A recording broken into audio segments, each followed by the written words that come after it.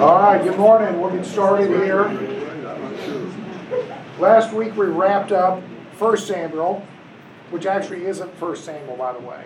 We talked about that earlier. We're going to start 2 Samuel here, but thank you, Mike. In the time of Jesus during the Septuagint, the translation from the Hebrew to the Greek, what the books that we call 1 Samuel, 2 Samuel, 1 King, 2 King, were all one book. And that book's name was Greek for of reigns, meaning the reigns of kings. So, if you talk, so when you get to heaven, you ask, like Peter or Paul, how'd you like 2 Samuel? He's going to look at you like, what? There is no 2 Samuel. There was only one Samuel. So, yeah, you do have to be careful when you talk about books, because the names of the books different on the translation and the age of the translation and what language you're translating it into. But for us, we're going to start the book in your Bible that says 2 Samuel. And as you will notice, the story just continues on. It's not like they restart the book. They just kind of split the book when it got, a lot of it has to do with early first century, and the book's got a certain length, they couldn't go any longer. So they would just end them and start writing on another book.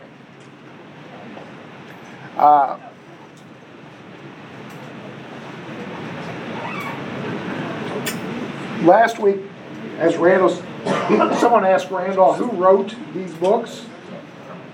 The answer is lots of people. We know in the book of Chronicles, and in your Bible is 1st and 2nd Chronicles, and in the Hebrew Bible it would have just been Chronicles. It says that Samuel and Nathan wrote the book. And more than likely, the books of the kings was put together during the Babylonian captivity. And so there were writings that were going along. Samuel probably kept writings. Nathan, there actually, elsewhere in the Old Testament says the book of Nathan. There are writings of Nathan. Nathan probably wrote. And so a writer probably 400 years after this put all this together into the books that we now know as 1st, 2nd Kings. 1st, 2nd Samuel, 1st and 2nd Kings. So these were written down. They were written contemporaneously with the actions, but they were put together at a later time. Because people always think about, well, how did Samuel write this? Because Samuel's dead. Samuel died just before Christmas for us. And so, they had the funeral for him. So Samuel clearly did not write about David becoming king, because he's already dead. Nathan is still around, and Nathan's going to show up a lot more in this book. All right. The other thing is the Bible predicts the kings of Israel. Originally it says, well, the people wanted a king, and Samuel said, no, you shouldn't have a king. But if you look at Genesis 17:6, God promises Abraham that his descendants will be a king, will be kings, plural. And then in Deuteronomy 17, Moses tells the people, Deuteronomy is the second telling, basically they're getting ready to come into the Holy Land, to conquer the Holy Land. Moses gives them a retelling of the law.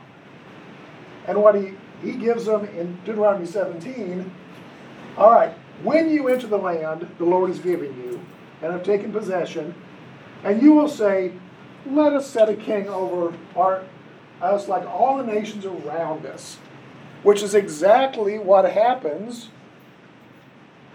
when Samuel is the priest and the prophet. The people come to him and say, we want a king like everybody else. So this would have been almost 400 years before this. Moses, through the Holy Spirit through Moses, says, all right, when you do that, here's the type of king you need to appoint. You need to appoint, he must be an Israelite. He must not acquire a great number of horses. He shouldn't take the people back to Egypt. He should not take many wives, or his heart will be led astray.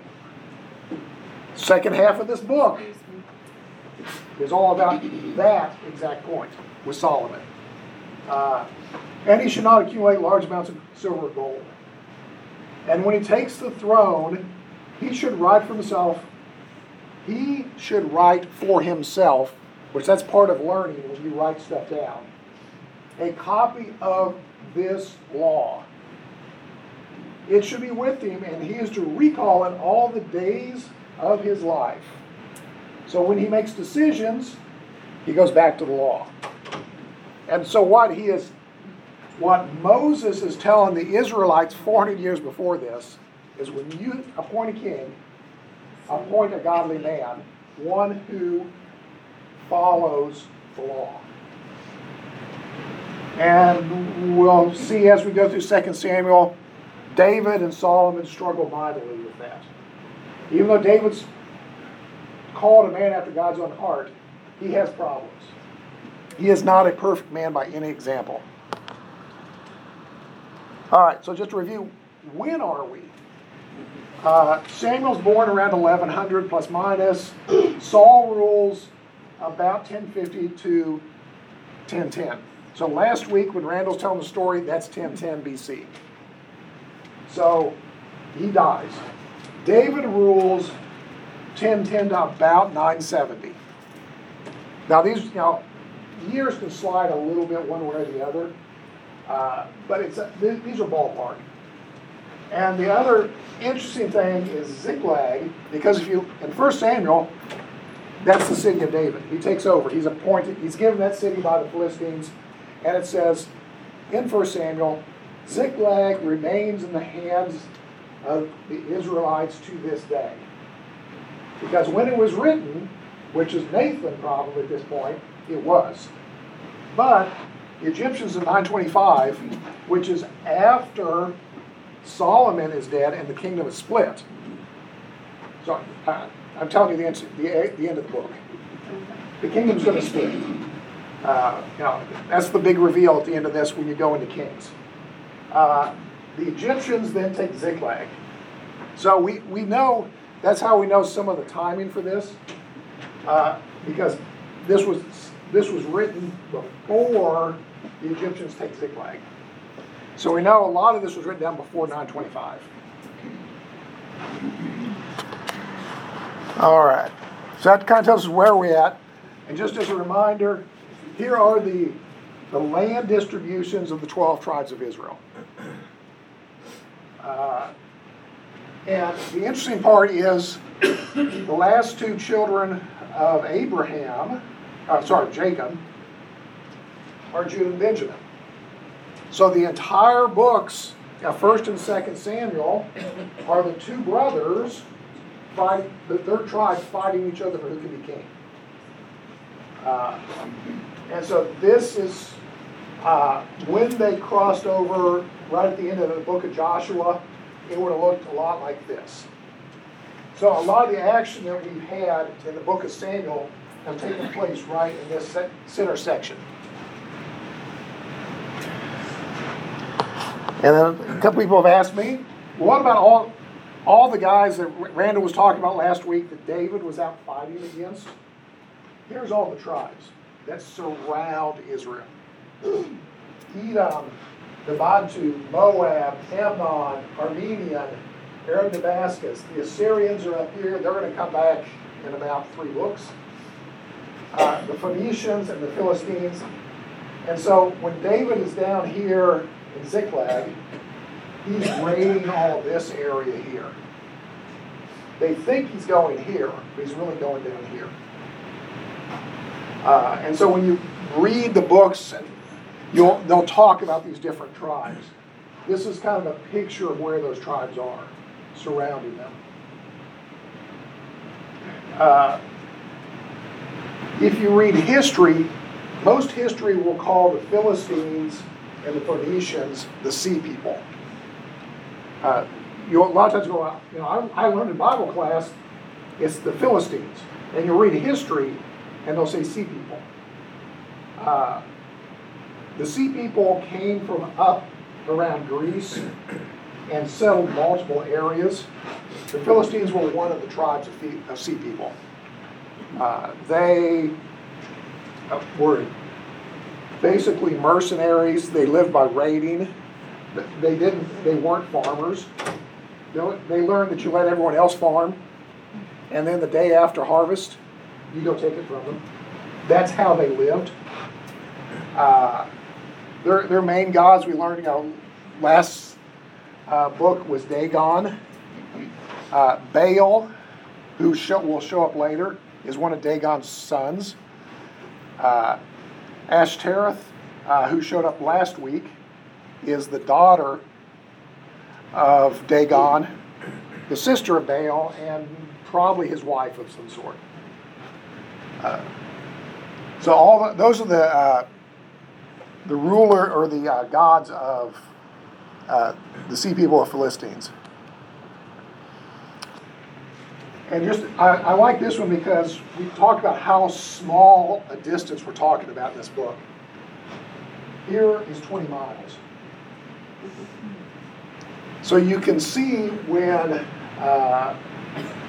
he's in Ziklag and he's running down here, he's only going 20, 30 miles away from his town.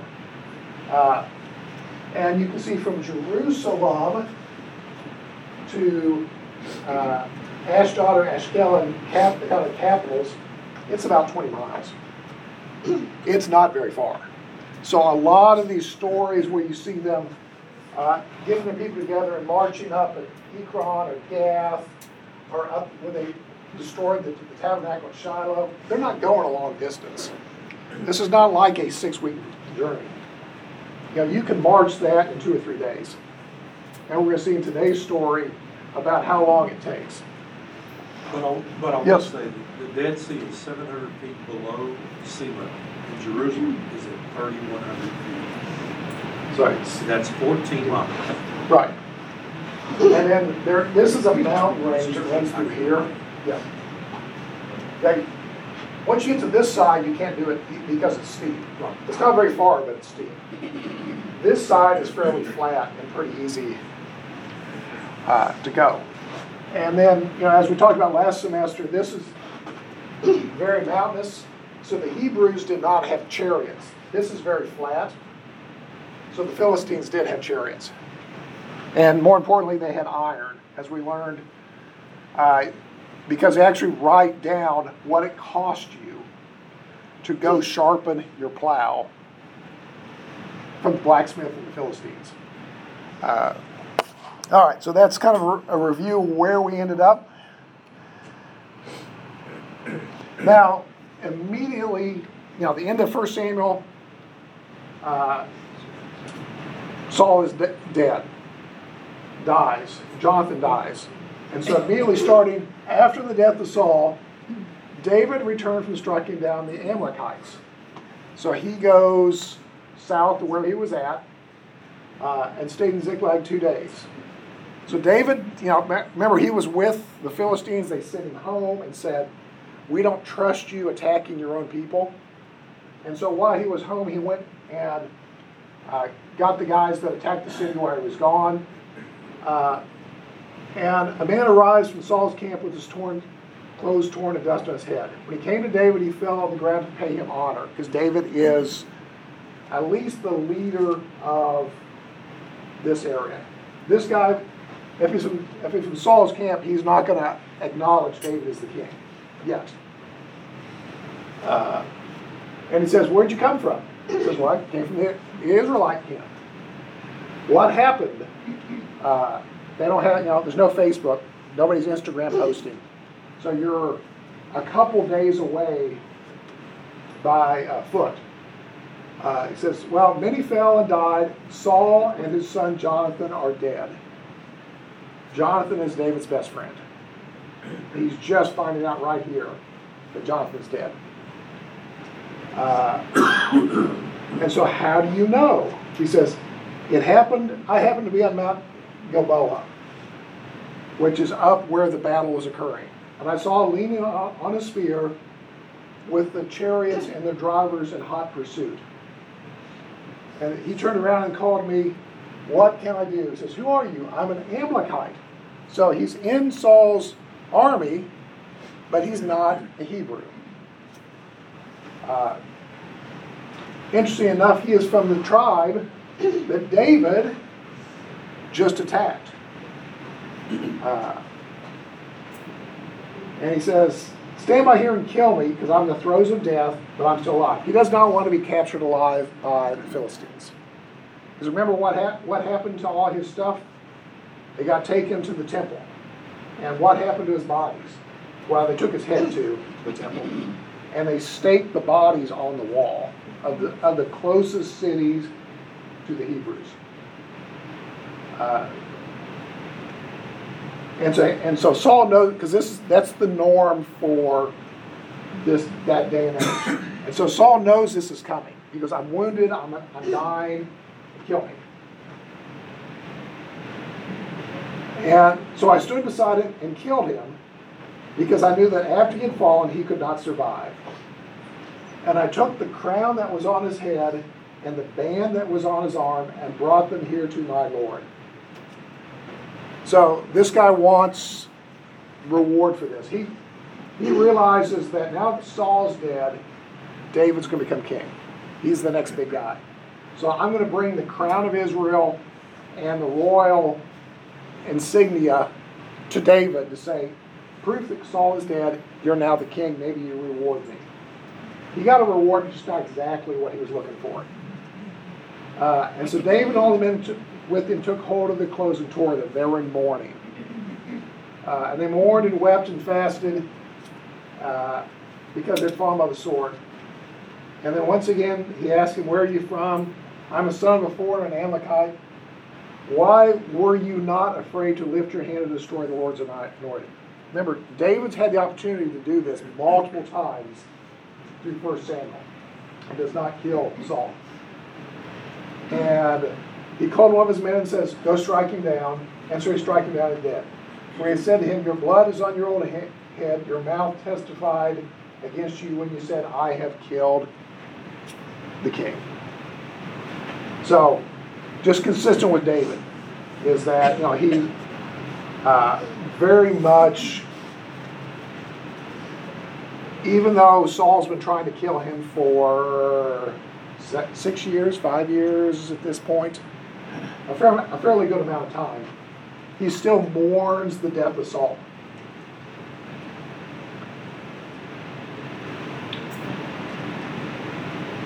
And interesting, last week when they killed Saul, they took his sword and his armor. Where did they take it? Does everyone remember? Dagon. No, not Dagon. The temple of Ashtaroth. Why didn't they go to Dagon? Because Dagon is the fish king. He is His head went to Dagon. No one went to Dagon. Because what happened the last time the Philistines took something to the temple of Dagon? Yeah, it all fell apart. They took the Ark of the Covenant to the temple of Dagon, and the idol of Dagon falls over. So the Philistines set it back up. The next day they come in, it's now fallen over, the head's broken off, the hands are broken off. And it says in 1 Samuel, and no one has set foot in the temple of Dagon to this day. So whoever's writing this, Samuel or Nathan, that temple which is also coincidentally the temple that Samson was taken to. So they're thinking this is a really unlucky temple at this point. You have Samson who destroys the temple. They rebuild it in the same city. The Ark of the Covenant comes, destroys the idol, and that's, as you remember, when they put the Ark of the Covenant on the wagon with the 2 oxen and sent it back to the Hebrews. So they actually have now taken Ashtaroth, which is the next god down. All the stuff goes to her temple because they won't enter the temple of Dagon anymore. So just some interior evidence that whoever wrote this book really knew what he was talking about. That it didn't go to the same temple. It would have gone to Dagon except for the fact that nobody goes in the temple anymore. All right, any thoughts or questions about kind of the, like I said, this directly starts from there is no break in the book. As soon as the story's done, it starts with this story. 1 Samuel says Saul fell on his sword. This seems to contradict that.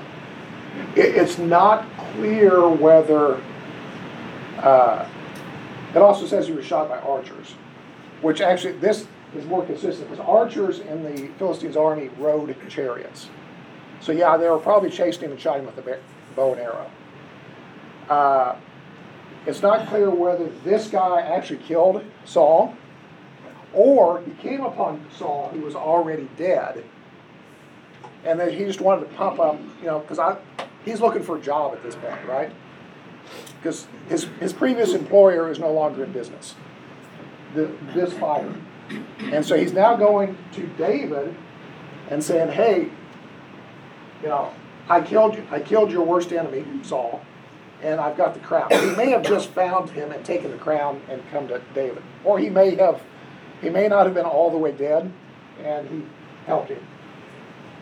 Either one of those work with this description. So you don't know whether the guy's just pumping himself up, or Saul was not quite dead, and he finished the job and then took the crown and the singlet.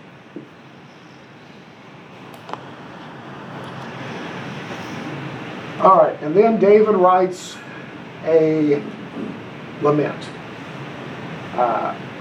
which is, he took up this lament concerning Saul and Jonathan, and he ordered that the people of Judah, remember, he's only the king of Judah at this point, the southern tribe, be taught this lament of the bow. It is written in the book of Jashar. This is another one of the books that are mentioned in the Bible that we don't have any copies of. So we don't know whether they're included in other books like the book of Psalms, or what happened in some of these books. There are several of them that are mentioned in passing. This is one of them. A gazelle lays slain on your heights, Israel, how the mighty have fallen. In Hebrew, gazelle and glory are homonyms. The words sound alike, right? Is that the right word? Who's the English people in here? It's not me. Homonym sounds alike. So gazelle and glory sound alike in Hebrew. So a lot of times when you see Proverbs or Psalms, they'll talk about gazelle. What they're meaning is glory. Tell it not in Gath, proclaim it not in Ashkelon, lest the daughters of the Philistines be glad. So, the mighty leader of Israel has fallen. The mountains of Gilboa, may you neither dew or rain, or have no showers fall on your terrace fields. For there the shield of the mighty was despised, the shield of Saul no longer rubbed with oil. So this is his lament for the death of Saul. The bow of Jonathan did not turn back, the sword of Saul did not return unsatisfied. Saul and Jonathan in life, they were loved and admired. In death, they are not parted. They were swifter than eagles and stronger than lions. Daughters of Israel, weep for Saul, who clothed you in scarlet and finery and adorned your garments with ornaments of gold. So he's really heaping praise on Saul, the man who tried to kill him for the last 3 to 5 years. How have the mighty fallen in battle? Jonathan lies slain on your heights. I grieve for you, Jonathan, my brother. You were very dear to me. Your love for me was wonderful, more wonderful than that of women. We're going to get to that in 2 seconds. How the mighty have fallen and the weapons of war have perished. Going back to my lecture last semester, You'll see a lot of modern authors say that Jonathan and David were in a same-sex relationship. And they talk about some in 1 Samuel. They talk about this specifically. Your love was more wonderful to me than women. A couple ways to answer and talk about that. One is, David is not very, when we get to the rest of this book, he's not very good at picking his women's relationships are not good. Bathsheba that's not the first time he has problems. So the fact that Jonathan is more steady than all his wives, that is not a high compliment. And then the fact that this is, the Hebrew word is the same Hebrew word all the time for love. He's basically saying that that was his best friend. That was the guy, as you remember, the last time they met, Jonathan comes to him and says, I know you are the Lord's appointed. When we kind of work this out, I will be your number 2. I will serve under you because we are brothers. And so this is David's response to hearing that Jonathan's dead. Any thoughts, questions, anything you've heard about that? When did the Hebrew language become a written language? When was this written down? Probably, like I said, we're at 10-something. Probably after the Babylonian or during the Babylonian. There's a real argument among scholars whether or not, because Hebrew and Aramaic are very, very similar. And so some guys will argue that the Hebrews learned to speak Aramaic in Babylon, and then they learned to write Hebrew from the Aramaic. Other people say, no, they're just related languages. They spoke Hebrew, or they wrote Hebrew before this. We know that Moses has written down what we think is Hebrew for the Septuagint, the first 5 books. We know Judges and Joshua are probably written by this time. But Hebrew, this version of Hebrew would have been people didn't read like you and I read. It would have been a prompt to speak out loud, to read it out loud. Because the Hebrew at this stage doesn't have capitalization, it doesn't have punctuation, and so as you read the words, you get the rhythm and the meaning of what the author said. So, what was his question? Not when this book was written, but when did the Hebrew language was written down? When it started? Well, we know Moses wrote what we think is in Hebrew. Although, understand Moses would have been an educated Egyptian. So it's possible that Moses wrote some of the stuff in Egyptian and then it was translated later. The first languages after cuneiform and all that gobbledygook were either Sinaitic or Semitic, which is both Hebrew. Right. Those were the first languages. The alphabet that we have is Hebrew. Aleph, the first 2 letters in the alphabet in Hebrew are Aleph, Beit, Alpha, Bet. That's where we get the alphabet. So the Hebrew language is the first. So when were the scriptures collected into a book? Probably just prior to the Septuagint in about 300 BC. Because as we're going to find as we go through this, when we get to the end of Kings, all the books are going to get this, and that's one of the things when you see them go to Babylon captivity and come back, they start finding books once they come back that they've forgotten about. Because all these are on scrolls, so each book would have been a scroll. So there's not, to carry the Old Testament around you, you would have had a bunch of scrolls, 30. And so, generally they were left in the temple or with the Levites for reading. So this is David's lament. All right. David anointed king over Judah. Now this is 1 and 2 Samuel. The biggest thing you see is the contrast between Saul and David. Every time before David does something, he inquires of the Lord. Saul usually does it after he's done something that's gone wrong. Then he goes, wait a minute, let me inquire of the Lord. The witch of Endor last week, same thing. It's, I've gotten in trouble. Let me go ask the witch, since I've killed most of the priests who would have helped me. Let me go ask the witch. David inquires of the Lord, shall I go up to one of the towns of Judah? And the Lord says, go up. All right. I will freely admit, and no one knows, did the Lord tell him directly to go up? Did he talk to, we know he's gone with the high priest with him. And we're not sure how he sends these messages. But they're obviously clear. Go up. And where should I go? To Hebron. And so he went up there with his 2 wives. Pay attention to this. Next week, we're going to find, he picks up a few more in about a chapter. Ahinoam of Jezreel and Abigail. We've met Abigail before. She's the widow of Nabal of Carmel. Nabal, whose name means fool. She's the widow of the fool. So after he dies of stroke or heart attack or whatever he dies of acutely, she marries David. He took all the men with him, each with his family, and they settled in Hebron as towns.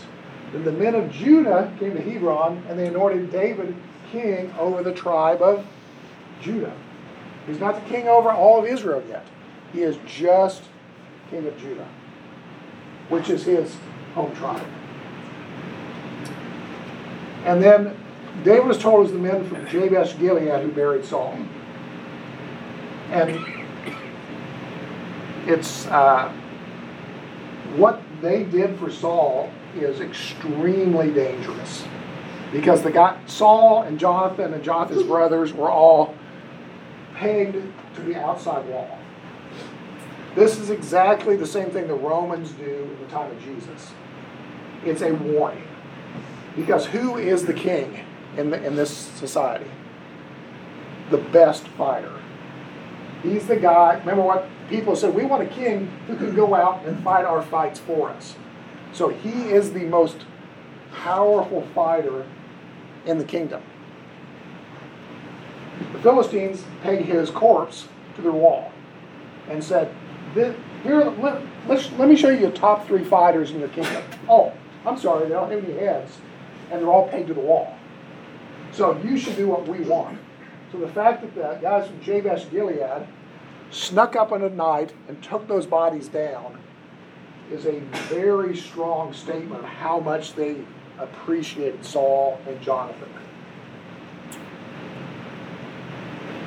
And may the Lord bless you for showing this kindness. And may the Lord show you this kindness and faithfulness. And I will show you the same favor because you have done this. Now be strong and brave, for your Saul master is dead, and the people of Judah have anointed me king over him. Remember, Jabesh Gilead is not in Judah. So this is part of his, David who he is, saying that, yes, you did what a brave thing for Saul. But it's also politics. Because he's now saying, all right, I'm going to treat you, Jabesh Gilead, the city that Saul has saved multiple times, I'm going to treat you just like Saul. So he's beginning the politics of, I need to be king of all Israel. And just to remind you, so lost Jabesh Gilead. It's right in here. And so David's in Hebron, right here. And so now he has to convince all the rest of these guys that he's the rightful king. And so, just like, Game of Thrones, I don't want to be a king, I want to be the king. David is a king at this point. And Saul leaves, not all of Saul's sons are killed. So there is another king of the rest of this. So it's just, it's just like, everyone thinks that, like Game of Thrones and thinks that he makes that stuff up. You just have to read the Bible. That's literally the same story. Oh, this king's dead. I think his son's going to be king. So war between the houses of David and Saul. Abner, the son of Ner, the commander of Saul's army, go all the way back. Who's Abner? He is Saul's nephew. He's a relative. So Abner has a claim for the throne because he is a male relative of the dead king and the commander of the army. And so he found Ishbosheth, I say that really fast 5 times, the son of Saul, and brought him over and made him king over all of Israel. So he was 40 years old when he is now anointed king over Israel by Abner. He reigned 2 years. The tribe of Judah remained loyal to David. And the length of time David was king in Hebron over Judah was 7 years and 6 months. So it's going to take a while to finish all this out and figure out who's the real king. And so Abner got together with Joab. Abner is the commander of Saul's army, his nephew. Joab is the commander of David's army, and he is David's nephew. You keep it all in the family. So he's David. He is David's nephew. And so they met at the pool of Gibeon. They sat on one side and the other side. Then Abner said to Joab, "Let us have some of the young men get up and fight hand to hand in front of us." All right, let him do it. This is not everyone thinks this is entertainment. This is not entertainment. What they're doing is, instead of both armies fighting, pick your best 12. They're Hebrews, they're going to do it in 12s. Pick your best 12 against my best 12. Whoever wins, wins. This is just like the Philistines did with Goliath and David, right? Goliath stomps out and says, "If you beat me, you beat the army, we'll be your slaves." This is exactly what they're doing here. Is instead of everybody fighting, we're going to pick our 12 best, whoever wins. So whoever wins the most out of 12 is going to be the winner. And so they counted them off, 12 and 12, and they each grabbed his opponent by the head and thrust his dagger into his side, and they fell down together. So all 12 kill each other. And that place in Gibeon was called Helkath Hazor. This in Aramaic and Hebrew means dagger. It means the place of the dagger. So everyone knows the story of they try to fight the war, they kill each other, nobody wins. And so then, on the day of the battle, so when that didn't work, they had a traditional battle.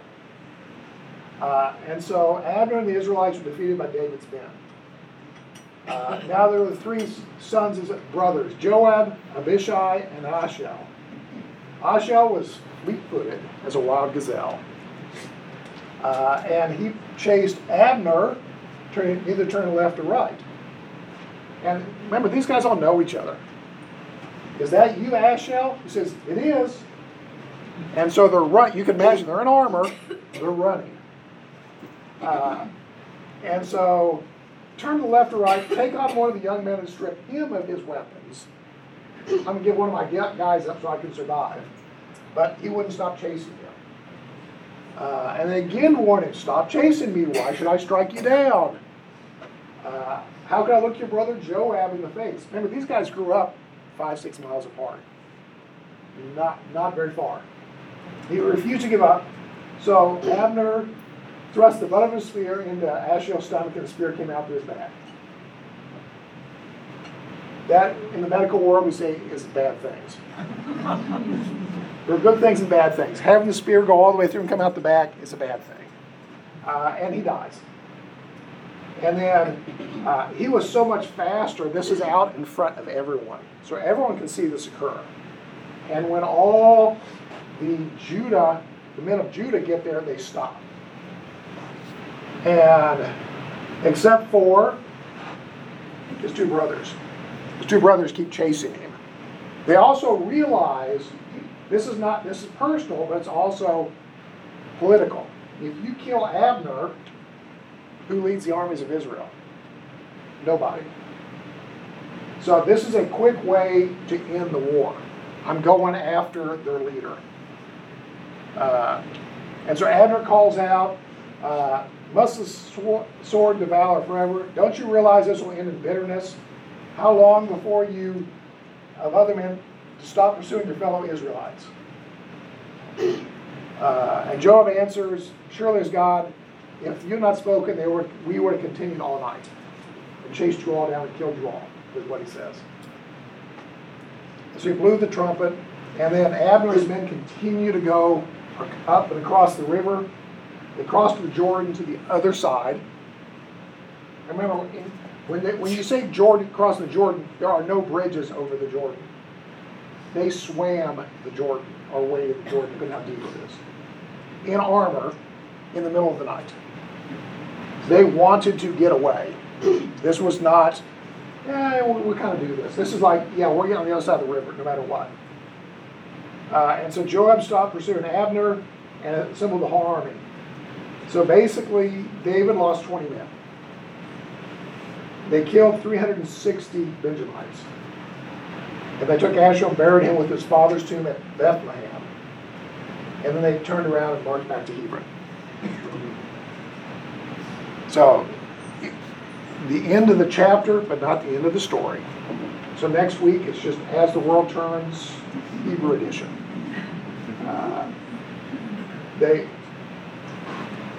And when we get to the end of 2 Samuel, you'll see Joab gets his eventually.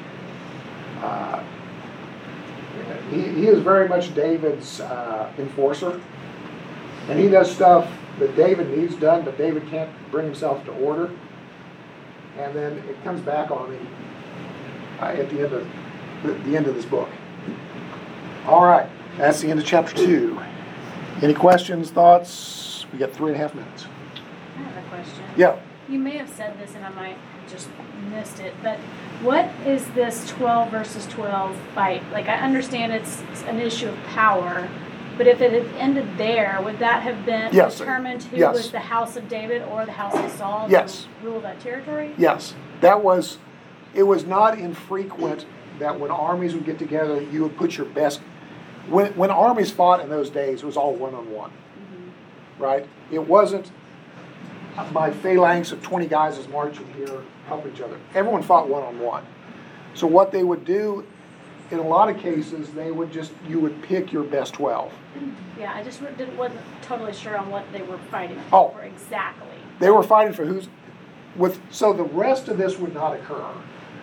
They said, let's fight, and if it's clear that the men of David triumph, the rest of us are going to surrender, and David's going to be the king. But they all killed each other. And so they took that as there is no champion, therefore let's fight. And so the whole armies fought at that point. Well, relatively fought. Saul had, remember, if you look, 1 Samuel, Saul had 3,000 men, David had 600 men. But Saul's army was just devastated by the Philistines. So whatever's left is now fighting David's men. So, but that's not an unusual thing. It's just like Goliath. If you can beat your champion beats our champion, you win. And as you find out, just like in Goliath, did the Philistines surrender to the Israelites after David won? No. They all said, we're running back to town. Yeah. They all left and took off and broke their word. Guys who are pirates, you just can't trust their word. Yes? That was part of my question. it didn't work when Goliath died. Do we have any evidence, make another history, where the reconnaissance guys won and the other side gave in? Yeah, there are throughout this area, there are stories of battles that occurred like that. That instead of, and especially for this, because this is a civil war, right? The Benjamites versus the Judas. And so they would have, had there been a clear winner, like, 9 out of 12 of David's men won, they would have given up. They would have taken that as a sign. When they all killed each other, they took that as a sign that maybe we should continue the battle number 2. Yes? I have a medical question. Yeah. So the actual Hebrew, when the 12 guys are fighting and they grab one of the other's head, it says he stabbed him literally under the 5th rib. What does that mean? That's in his heart. That's where your heart is. So when we were in Israel, the guide told us that they have evidence where the way these guys fought is they would actually hold each other's hair.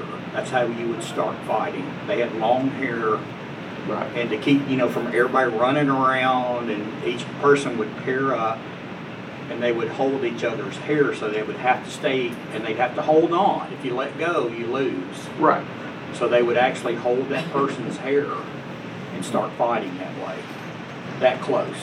Yeah, it's we know from the time of Alexander the Great, so a little after this, that he has rules that when you go to battle, you shave your head for this exact reason. That's why I do it. So, so I'm safer. But yeah, that's what they would do. The Greeks, a little after this, would shave your head before you went to battle, because they tend to have long hair, and you would not want your hair grabbed. But yeah, so they literally, 12 guys, they grabbed each other, and they all pulled the knives out at the same time and stabbed, and they all died at the same time. Yes. Jeff, for people who are supposedly the people of God, and David's sort of persona of seeking God's guidance on things, this seems like a very ungodly way to resolve an issue, just to let's all stand around and kill each other. Where is God in all of this? Where is God in all that? These are not heathen. These are not heathen, but you see, that's one of the reasons that the kingdom needed to get put together. Can we talk about Randall was talking about sacrificing your children to Baal. That was not an uncommon occurrence. So a lot of these people were Hebrews. They're Israelites by genetic, but they were intermarried with the people around them. So, and especially Saul's army, because Sam was saying, God is taking your hand from you from today. I'm putting your crown on someone else, David, who Saul instantly realizes who it's going to be. And so, yeah, they're not acting. The Saul's people, or the Benjamites, are not sitting down with the priest and saying, how should we go forward? Part of that was that, if you go back 3 chapters, Saul killed all the priests in Benjamin because he thought they were helping David. And so he killed them all but one. So there may not have even been any Levites with the tribe of Benjamin. They're a small tribe. Saul killed them all, which if I was a Levite, I would take that as a very strong signal that I need to move to another tribe. If, I forget how, 40-some? Tribe? No, Levites. It says early on, but he killed a lot. There were a lot of Levites in Benjamin. He killed them all. But that's what I love about this whole thing. This is so uncivilized, and this is so far from where we are. We've come a long way to be more godlike, but that's not where they're living. And so this is a journey to get there. Yeah, so We say that, but then we have Ukraine going on right now, and we've got for the church, East Congo, M23 attacking all our exile mission points. Yeah, this is still going on today, just like this.